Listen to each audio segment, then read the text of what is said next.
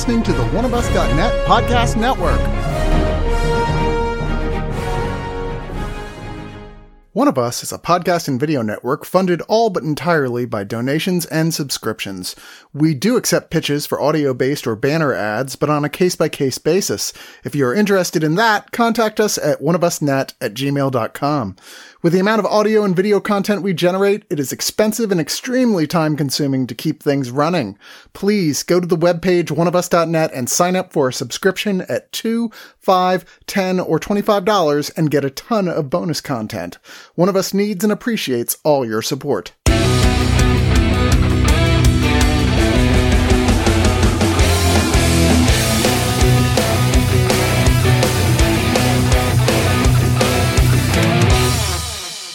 I don't know about you, but if I had a single superpower, it's probably my ability to leave a party early. I can't tell you how many times I've bumped into friends who are like, dude, after you left, shit got really crazy and wild, and then they describe the evening that happened, and I think, wow, I'm really glad I missed out on all of that. So it's not a great superpower, but it certainly kept me out of trouble and has certainly prevented many a hangover or awkward encounter the following day. Sarah Jane, do you have a superpower? I think I used to when I was in elementary school. I was always teacher's pet and I always knew all the right answers. I don't know. Somehow that was my superpower. Yeah, but did you literally transform into a pet? And if so, what form did you take? I did not, but I absolutely would have taken the form of a cat like they do in this show. Although that would have been in my name. Jordan, what's your superpower? Autism! My superpowers are autism and the ability that I can somehow still have a sex life going on estrogen. Yeah, it's a good one to have. I mean, look, everybody's got a superpower, right? I mean, there's nothing special about it. I mean, you think superpowers are like being able to fly or shoot lightning out of your fingers or turn invisible, but there's lots of superpowers that we have to get through the day. And to help me get through this review, I am joined by two of my super friends, Jordan. Hello. And Sarah Jane. Hey now. We're here today to talk about a brand new Hulu TV series called Extraordinary. It's a British-made superhero comedy about a world very much like our own, except everybody has a superpower. At first, this sounds really cool until you realize that most of the superpowers are kind of lame. Some people have good ones. Some people have some questionably useless superpowers. But everybody seems happy with them, except for this one person, our main character, Jen, played by Mairead Tyers, who's 26 years old and still doesn't have a superpower in a world where most people get their superpower on their 18th birthday. She's kind of a hot mess. She's really insecure about her place in the world. She's kind of a loser. She lives with her best friend from high school and her boyfriend, as well as a stray cat who has a mysterious past of his own. Yes, it's another superhero TV show, but with a difference. And I have to say, it turned out to be much better than I anticipated. What did you guys feel about it? As much as, there are superhero stories around, also coming about a dime a dozen are superhero deconstruction stories. And those can be a hit or a miss. But what this does, it's actually very clever. It's not too original a premise. I mean, there have been a dozen stories like this in comics. If you want great superhero deconstruction, go read Astro City. I personally recommend that. But this is great because it is so grounded and so effective. It really does draw you in with such a great, interesting main character. This entire main cast is wonderful because they are also some pretty awful people, but this show actually does a great job on rightfully calling everyone out on their bullshit, especially Cass, who I will get into. But I will say Mairead Tyers is a fucking breakout star here as Jen. She is just amazing. I didn't really know anything about this. I just saw it was up and it needed another person, and so I was like, oh, wait a minute, this sounds like it could be good. And so I had no expectations at all. And I really loved it. I think the cast was really great. I wasn't, like I said, I wasn't sure what to expect, but it drew me in Like, the first 5 minutes, I laughed out loud like 5 times. And my husband came in and is like, what are you watching? Should I be watching this with you? And I'm like, yes. And by the end of that episode, I almost cried. I was like, what?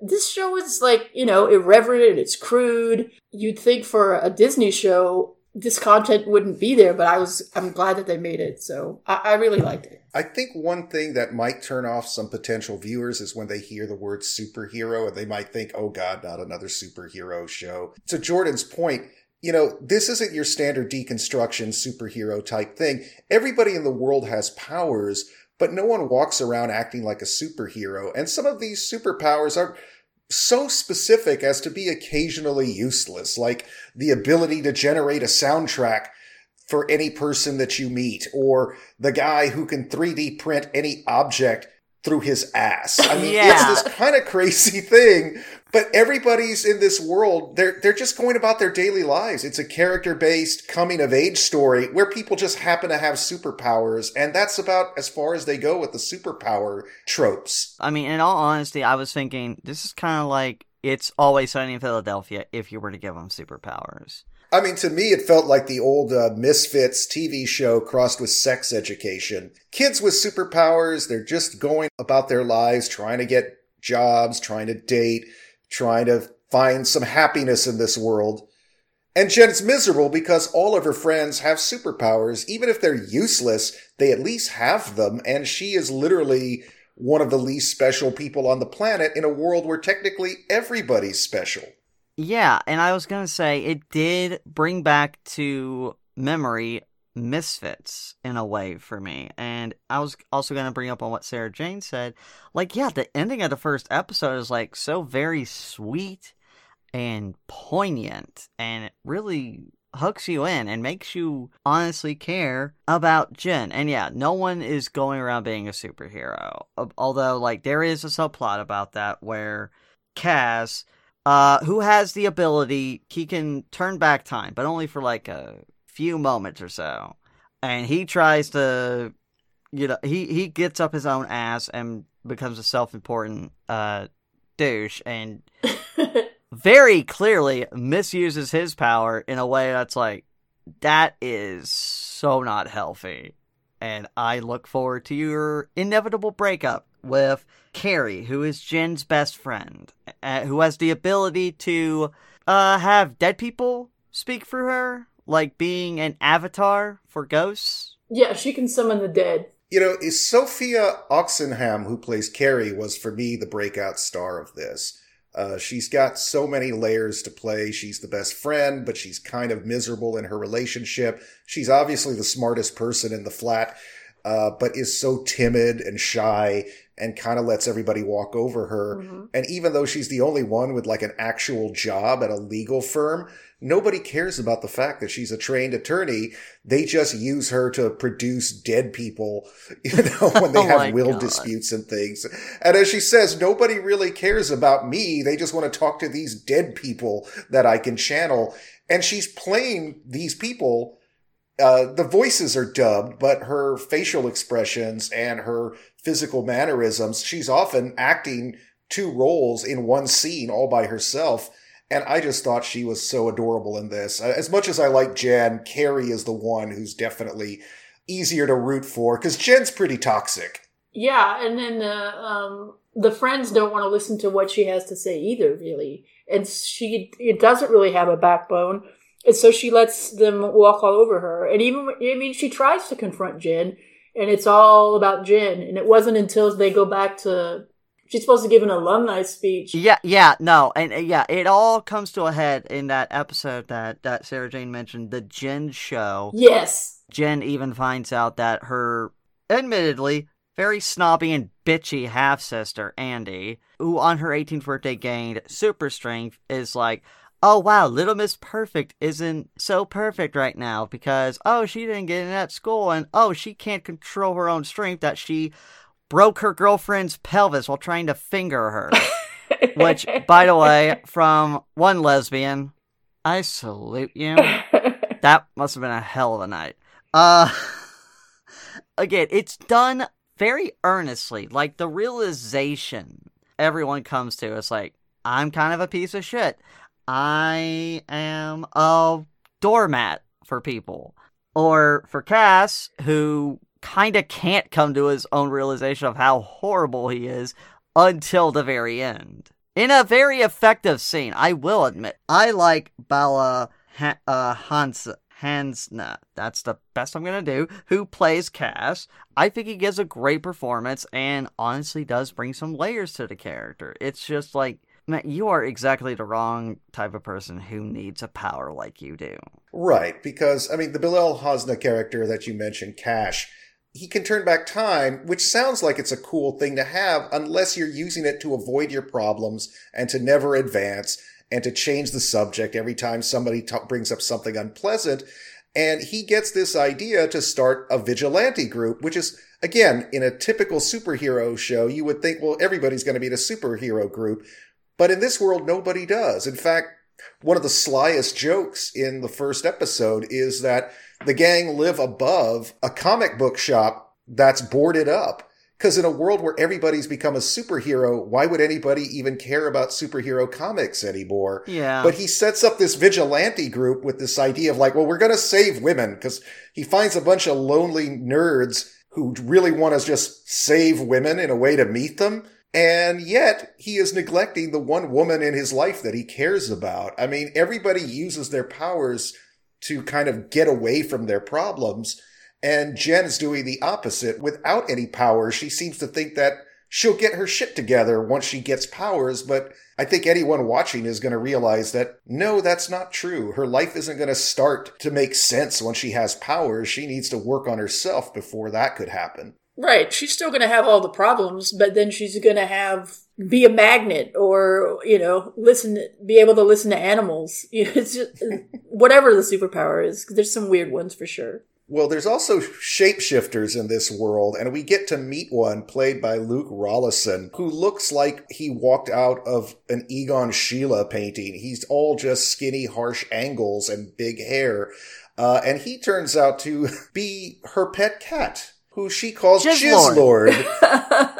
Which, how Jizzlord gets his name is itself a joke that I won't reveal. But now they have this strange guy in the house who doesn't remember anything about his former life. He got stuck as a cat for a long time. Well, it's not just that. It's also that Jin has magic tits. Although all tits are magical.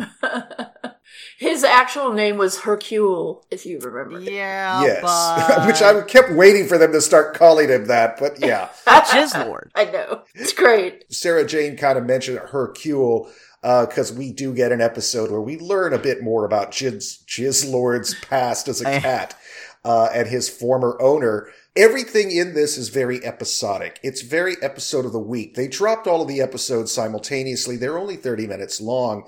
And it is a very bingeable show, but it isn't the kind of show that's like this one big story where every episode slams right into the next one. It very much feels like, okay, this is the one where the girls go back to high school. This is the one where they go and find out, how to make some money using Carrie's talents to channel the dead. It's not a very lore-heavy show. It doesn't have a very complicated storyline or major story arcs. The only kind of real arc that I can think of is when we first meet Jen. She wants to go to a clinic that helps people who haven't developed their powers and reawaken them.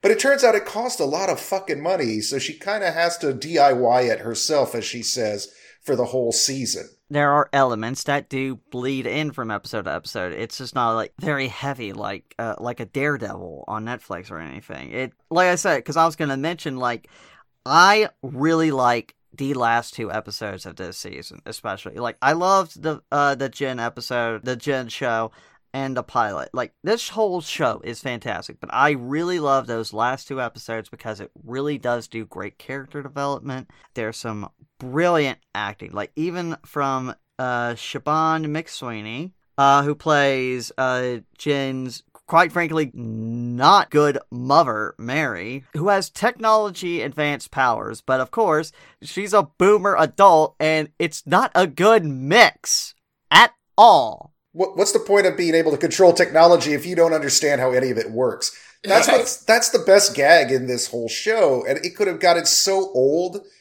But they keep finding new ways to do interesting things with the shitty powers gag. No, I love that and the vet in the Jizzlord episode. I am so thankful I get to say that sentence. That can honestly talk to animals, and it's like, oh, well, that'd be sweet, but oh, wait, I just realized animals can just be dicks sometimes. What they do with that is amazing. I really like that episode too. It would be a terrible problem to have because all the pets are just like, you know, I'm going to bite you when you open this cage, or like, fuck you, or feed me, feed me, feed me, you know. So I think that would just be an awful superpower, and I would absolutely not want that. I mean, there's a lot here to unpack. There's a lot here to enjoy. I certainly don't want to spoil any of it for you if you haven't watched it yet. So why don't we start moving into our final thoughts? Sarah Jane, would you do us the honors, please? Sure.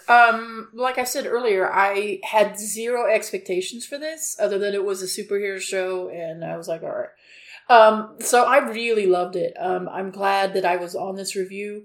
I do want to shout out to Luke Rawlinson again as Jizzlord Hercule. It jarred me at first because he looks a lot like Daniel Radcliffe. Just like a skinnier version of him with a bigger head. And so I was like, wait, well, who is this Harry Potter guy?